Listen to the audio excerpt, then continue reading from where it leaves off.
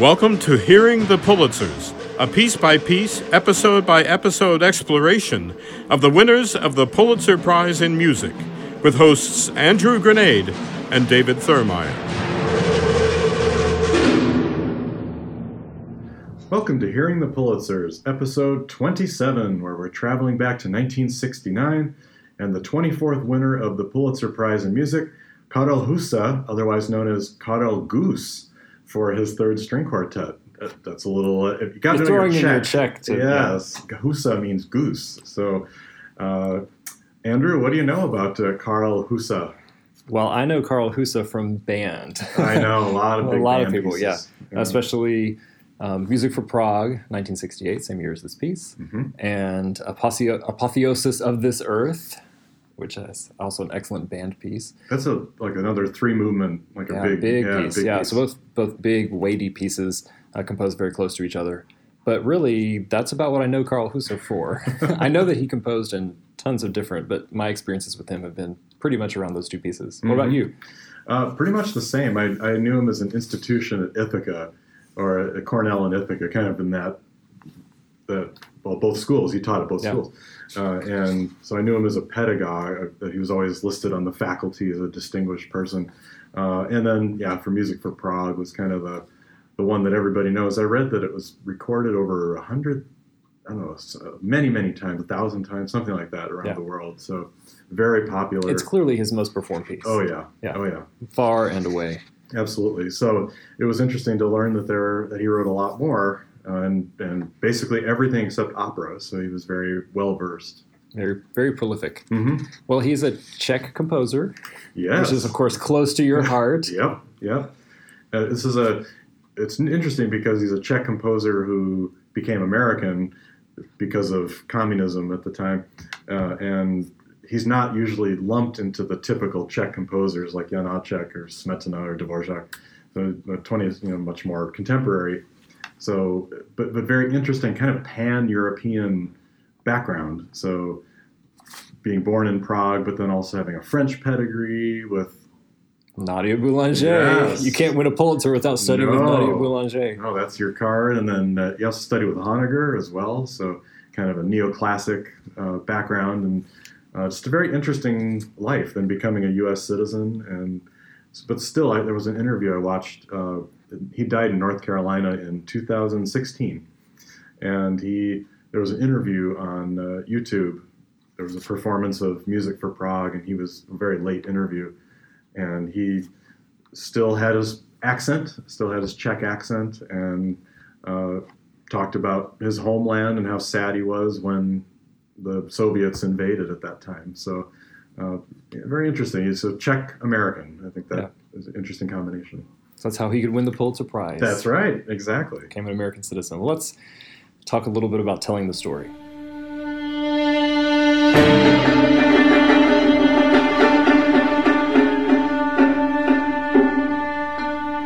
Telling the story.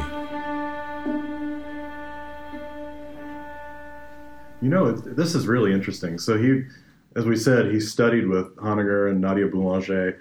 It was kind of neoclassic, then became really interested in this piece we're going to talk about. I think is very Bartok-y, very absolutely.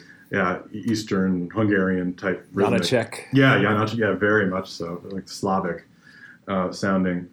But I was reading, so he was studying between 1940 and 1945. Czechoslovakia was occupied by the Nazis, and they banned French music, they banned Russian music, of course. American wouldn't even be thought of. And so he's listening to this kind of style, and then he goes to France and has an awakening and kind of changes his view on things. So I can't imagine coming out of a study, because he started composing pretty late. He's a late bloomer as a composer. He doesn't start composing until, he said he didn't even attend an orchestral concert until he's 19 years old. So that sound world just wasn't part of his growing up. So I can't imagine coming out of that and then going into France and suddenly, all you've heard are Haydn, Mozart, Beethoven, Brahms, a couple of Czech composers, and then you go to France. And you go to France post-World War II, which is one of the most avant-garde experimental times in that city. And you're hearing all of that music, and you're seeing what's happening with, John Cage is coming over from America, and that's what you're experiencing. what a culture shock, what a mind shift had to happen for him to go from Czechoslovakia into France to make that study. And it's funny reading the story about how his experience with Boulanger, not like some of our previous winners who just adored her. I mean, they got along, he loved her, but she didn't have much to say to him, which is kind of interesting. Said, I didn't study with her formally because she considered my mind to be already made up. Good teachers have to have an influence in their students' composing. So he kind of knew what he wanted, I guess, at that time. Pretty fully formed. Mm-hmm. Well, he was older when he went to study with her. It's not the same kind of formative as a young man coming like early, like Copland or Piston or any of these composers we've talked about, Pulitzer winners before. Yeah. He was a little bit older. He had already studied in Czechoslovakia before coming over. I mean, she was kind of like a little icing on a cake that was already made in terms of his compositional process. Mm-hmm. Yeah, that's true. And exposed him to a lot of the more neoclassical sounds that I don't think they really appear too much in this piece, but he kind of developed his own style. Yeah, his style is not, when we say Boulanger and we talk about the composers, the American composers who had won before, clean lines, clear forms, very nationalistic, all this counterpoint. That's not Karl Huse. It's a very different kind of story. No. Let's talk a little about his aesthetic, because I have this great quote from Nicholas Slonimsky, who is full of great quotes. Yes. And he described Huse's music saying, it has been oxygenated by humanistic romanticism. Wonderfully evocative, but what do you think that means? Oxygenated by humanistic romanticism. That it's contemporary, but there's still a bit of old or kind of a more humanistic, approachable, or something romanticism something about the past that's still there, and it's kind of a balancing act. It's not completely new, but it is new, but it still has something in the past. I don't know. How do you hear it? To me, I read it more the humanistic romanticism. That this music does sound very new and very of the time, but it has a level of expression that is extremely personal. And it's not even the George Crumb personal expression that we've talked about before. It's a more universal kind of expression. So I think, again, about Music for Prague, just because it's the piece I know the most. And it's built on this impulse of seeing the communist tanks roll through the streets of Prague and seeing his hometown being invaded basically by Soviet Union. And he poured out his feelings into this piece, which you can definitely tell the kind of overwrought emotionalism of that piece. Oh, yeah. And so I think that's kind of what Slonimsky, from my mind, what he's getting at. But I like this idea also of this kind of balancing between the old and the new, which ties into someone studying with Honegger or Boulanger. Those are two composers who did that in their music. Let alone writing in traditional forms. So string quartet, for example, here he wrote a concerto for orchestra, he wrote concertos, all the usual types of forms. So, interesting kind of conglomeration of things in his work. Yeah. Well, maybe it's time to go behind the notes.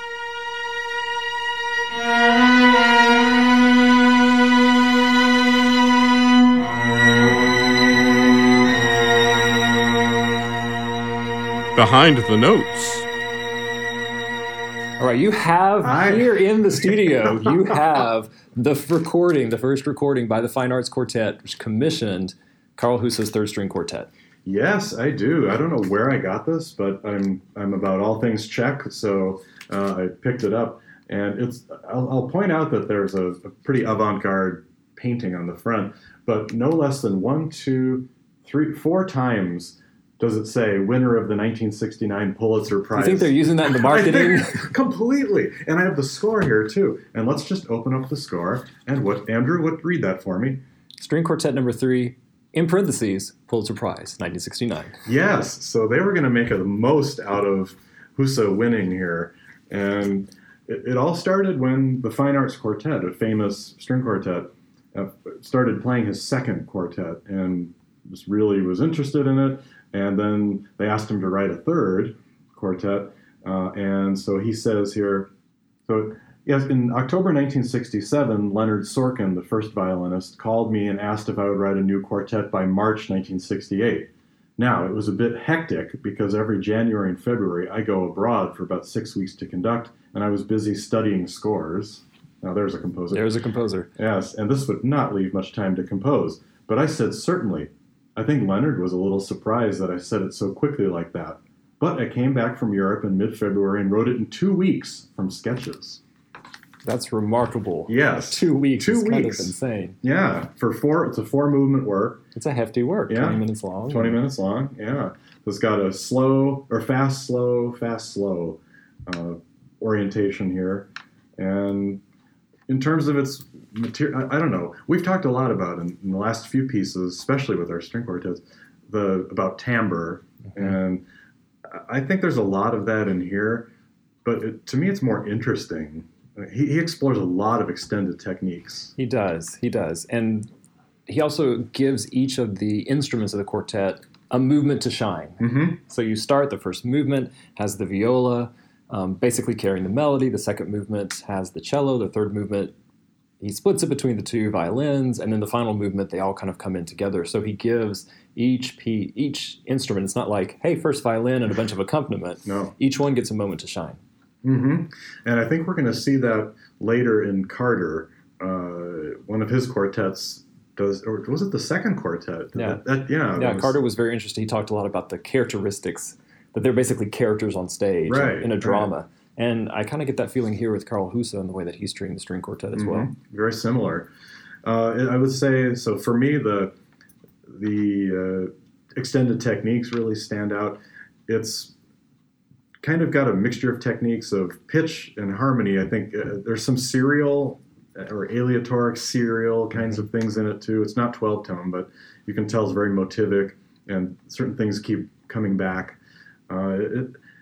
It's very interesting. It's sort of night music. That's why I said the Bartók stuff. The Bartók is very strong. Yeah, you kind of have a little bit of everything in 20th century string quartet. It sounds like Janáček in some spots. Yeah, that first movement is very Bartókian to me. All the pizzicato, that, like you say, that night music just kind of humming along in the background underneath the viola, all that is very, very Bartókian to me. In fact, I have a little bit of a moment because one of the interesting things to me about that first movement is you reach these moments and he marks sections by putting everyone to sing in unison. Yeah. And then they spread out and they do something different and they come back in unison. So that we listen just to a moment. You can hear some of the pizzicato. You can hear some of that kind of tremulous night music. You can hear them come into unison, all in the space of about 40 seconds because he does not chew. There's no cud chewing here. No. He definitely presents something and kind of moves forward with it. So let's listen a little bit to, this is the first movement.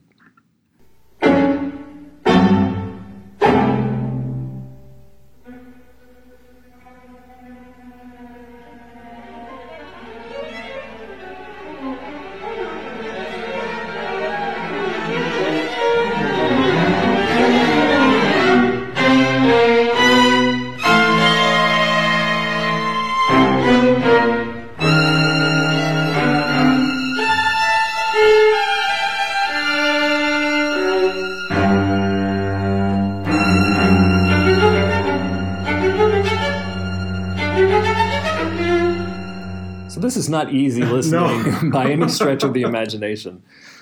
Very well crafted, but like I said, he just kind of throws everything at the wall. Mm-hmm. Well, we can get to this when we do our hit or miss, but I'm thinking of the most obvious comparison would be the Carter quartet.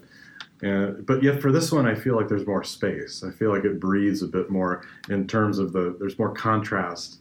The Carter is pretty consistently active throughout. Here you really do you can tell there's a slow movement and it is completely different style. That second movement is complete contrast from the first movement. You can definitely tell it's not one of those that you put on, you're like, what movement am I in? No, you know where you are. He's very classically oriented in terms of the structure and the kind of feel that you have. Mm-hmm, mm-hmm.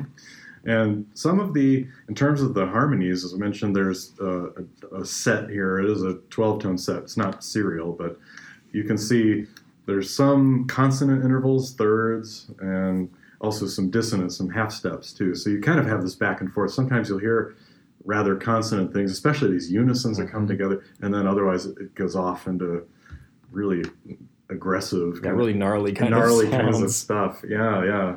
It's very virtuosic too. It's incredibly hard to play. Yeah.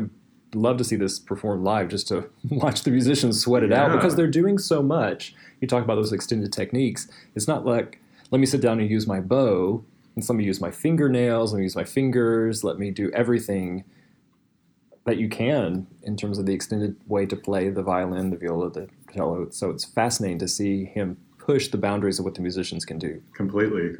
And that was something Carter wasn't as interested in the timbre and the effects and the sounds. And that we've noticed in our last episode, talking about George Crumb, that was really a big concern for him. And Kirchner before that. So we are starting to get more of the emphasis on timbre, effects, sound than we'd had in the 50s. So yeah, it's a very different Pulitzer jury and a very different award. I want to play just one more section, actually from the third movement. So the third movement is probably my favorite movement. Me too. I like it as well. Yeah. I have this thing about kind of perpetual motion pieces, so it kind of hooks me. So I wanted to play a little bit of that third movement for you. And you can hear this very thing that you're talking about, this kind of vacillation between the kind of dissonance of a second, a half step, and the more consonance of a third, that you kind of have this sense where he weaves in and out of consonance and dissonance, all the while just kind of moving forward over and over and over again. So here's a little bit of the third movement.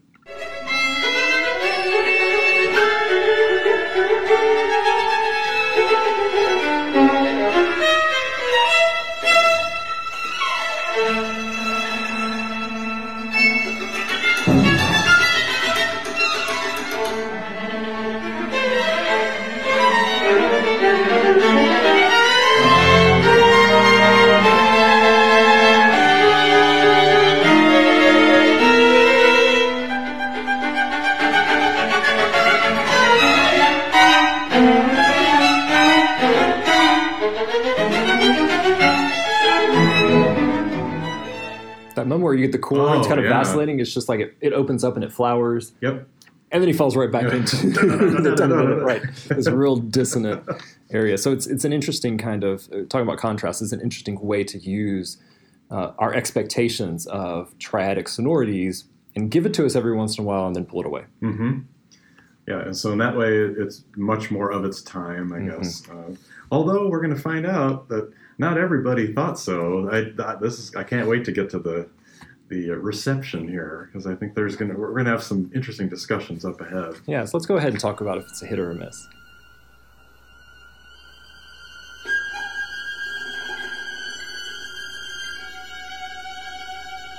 Hit or miss? So we always start with the New York Times. This piece did not premiere in New York, premiered in Chicago. Yes. But it quickly moved, and the Fine Arts Quartet quickly took it to New York. So we got that review. And in the review, it was part of a conversation just about recent string quartets, talking about one by Milton Babbitt, one by Husa here, one by Schifrin. And so that's how Alan Hughes, who was writing the review, began. He said, "To whom does the composer of string quartets speak today?" Uh-oh, that's a loaded opening. Not going to be good here. He goes on to say, "The inescapable conclusion is that the string quartet is no longer generally regarded, even by dedicated music lovers, as an effective medium of contemporary artistic expression." Then he goes in specific about the Husa Quartet, along with one he was reviewing by Schifrin, and he says that they are examples of academic craftsmanship, and there were hints of personal statement in their pieces, but it was difficult to relate the music to the time in which we live. It was, in a sense, as though not only the manner, but the message of Bartók were being restated. Indeed, if the Husa work was actually the best American composition given its premiere in 1969, which is why I got the Pulitzer, our composers are more hopelessly out of touch with the times, musical and otherwise, than perceptive observers have thought. Ouch. That's one of the harshest reviews we've seen of a Pulitzer winner in quite a long time. Very harsh. So kind of hitting on all the things that we complain about today about academic music, that it's out of touch, it's too abstract, it's doesn't have any kind of connection, it's not current to the times. Which to me is exactly the opposite of what we were just saying, that in many ways the musical language he was using in 1968 was exactly the musical language that most modern composers were using at the time. So to me, what I'm reading in this is he's saying, well, we're in the late 60s. If you think about the revolutions that had happened in popular music, that it is not of that at all. It is completely divorced from everything that was going on in terms of the development of popular music and jazz at the time. And so that's the only way I can think that he could say it's not really of its time, because in terms of the classical world at the time, this is more of its time than the previous Pulitzer winners from the 1950s. Mm-hmm, exactly. Think about, when we talked about Crumb, we did say that was a little bit more of its time with its kind of the topics and the sounds and effects and things in there. So maybe that's what he's talking about too. I don't know. But yeah, I don't understand this one. I don't quite get it. And then there was another review in Notes that also wasn't particularly positive. Talks about some of the basic features of it, but then it says, unfortunately, never good. Never good. The opening figures too often resolve into cliches, passages in unisons, octaves, and parallel thirds, and become blocked by repetitive rhythms that move nowhere. Which is, again, a fascinating kind of taking what the very things that we were pointing out and giving them a negative spin. Yeah. So whereas we said we love the fact that we have these moments of thirds and these moments of unisons because they show you the structure and where you're going, here it's, well, they shouldn't result to those cliches, as though, I don't know why using thirds as a cliche. No. but exactly that it seems to move nowhere, where in fact that third movement, I think, has an amazing amount of propulsion. Yeah, it does. It's most exciting to listen to. Well, let's see what our friends on the board had to say. So the chairman this year was Norman Della Gioia, previous winner. And so he writes to Professor Hohenberg that he gives the award to Husa's String Quartet No. 3. It is a potent work, notable for its dramatic impact and its imaginative expertise of its string writing. Okay, that's got a lot of what we're talking about. Yeah, exactly. Here. It was commissioned, as we said, for the Fine Arts Music Foundation in Chicago. And then there's kind of a bio of Husa, and there's that. So now here's the interesting part. Who was the second choice? I was racking my brain about what other piece from 1968 might have been on the radar of the Pulitzer, and I could not come up with anything. I'm thinking, oh, that's the year of Pendulum Music by Steve Reich. I mean, that's where my head is. So I'm completely at a loss for the runner-up for this year's Pulitzer Prize. But you won't be surprised when I tell you.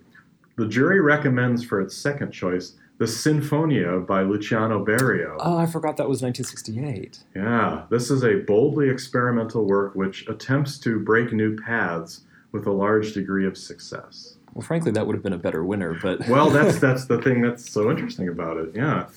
Now that piece has become legendary, it's certainly more of its time in a way, with especially the Mahler... Well, politically, it speaks to its time. With O. King, and yeah, that's true. It's very much of its time, whereas Husa's could have been written... Whereas also, in my mind, the other thing I was thinking is why they awarded it to this piece by Husa when the very same year is when he did Music for Prague.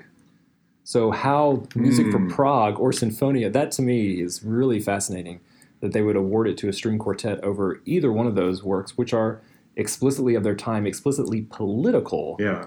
But I wonder if it's because the string quartet has that kind of cachet. It does. Whereas a wind band work or the very mixed media work of Sinfonia, which has speakers and amplified speakers and choir and symphony. I mean, it's a little bit more varied in terms of the style than something like this, which is very much of one style and in a classical form.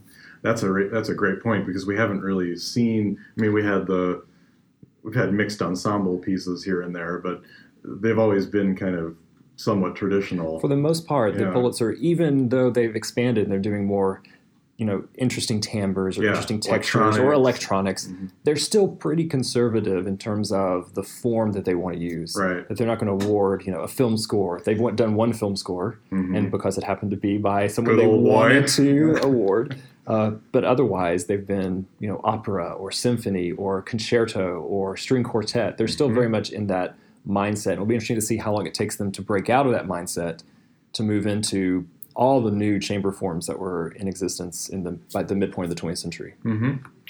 Yeah, so with all that in mind, and kind of It's so fascinating, the 60s. This is our last, well, I guess we have one more work that was written in the 60s that will then... The 1969. Yeah, 1969.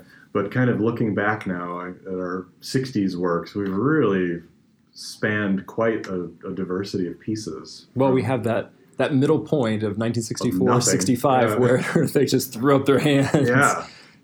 And we've seen that was a marking, that was a shift from everything that came before, which was very much the Nadia Boulanger neoclassical American sound, to a much more modern sound here after 1965. So we saw 66, 67, 68. Now we've seen some very fascinating pieces to win.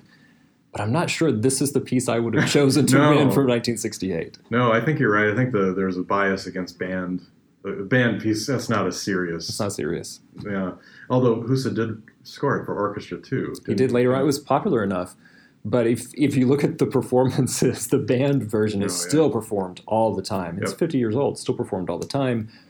The string, not so much. No, I don't think I've ever seen it on a concert. No, only band people play it. But it was an important work in terms of the history of band, because here's a serious work for that ensemble as opposed to, hey, let's write another march or something that's going to be performed. Right? It was in part of that change in the reception of the band. So it's curious that they wouldn't have recognized it. Now that we look back, 50 years hindsight, we can see how important it was.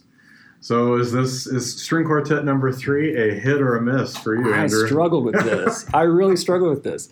For the reasons we were talking about, that I don't think it's the best work to win for 1969. The third movement blew me away. I really enjoyed the third movement.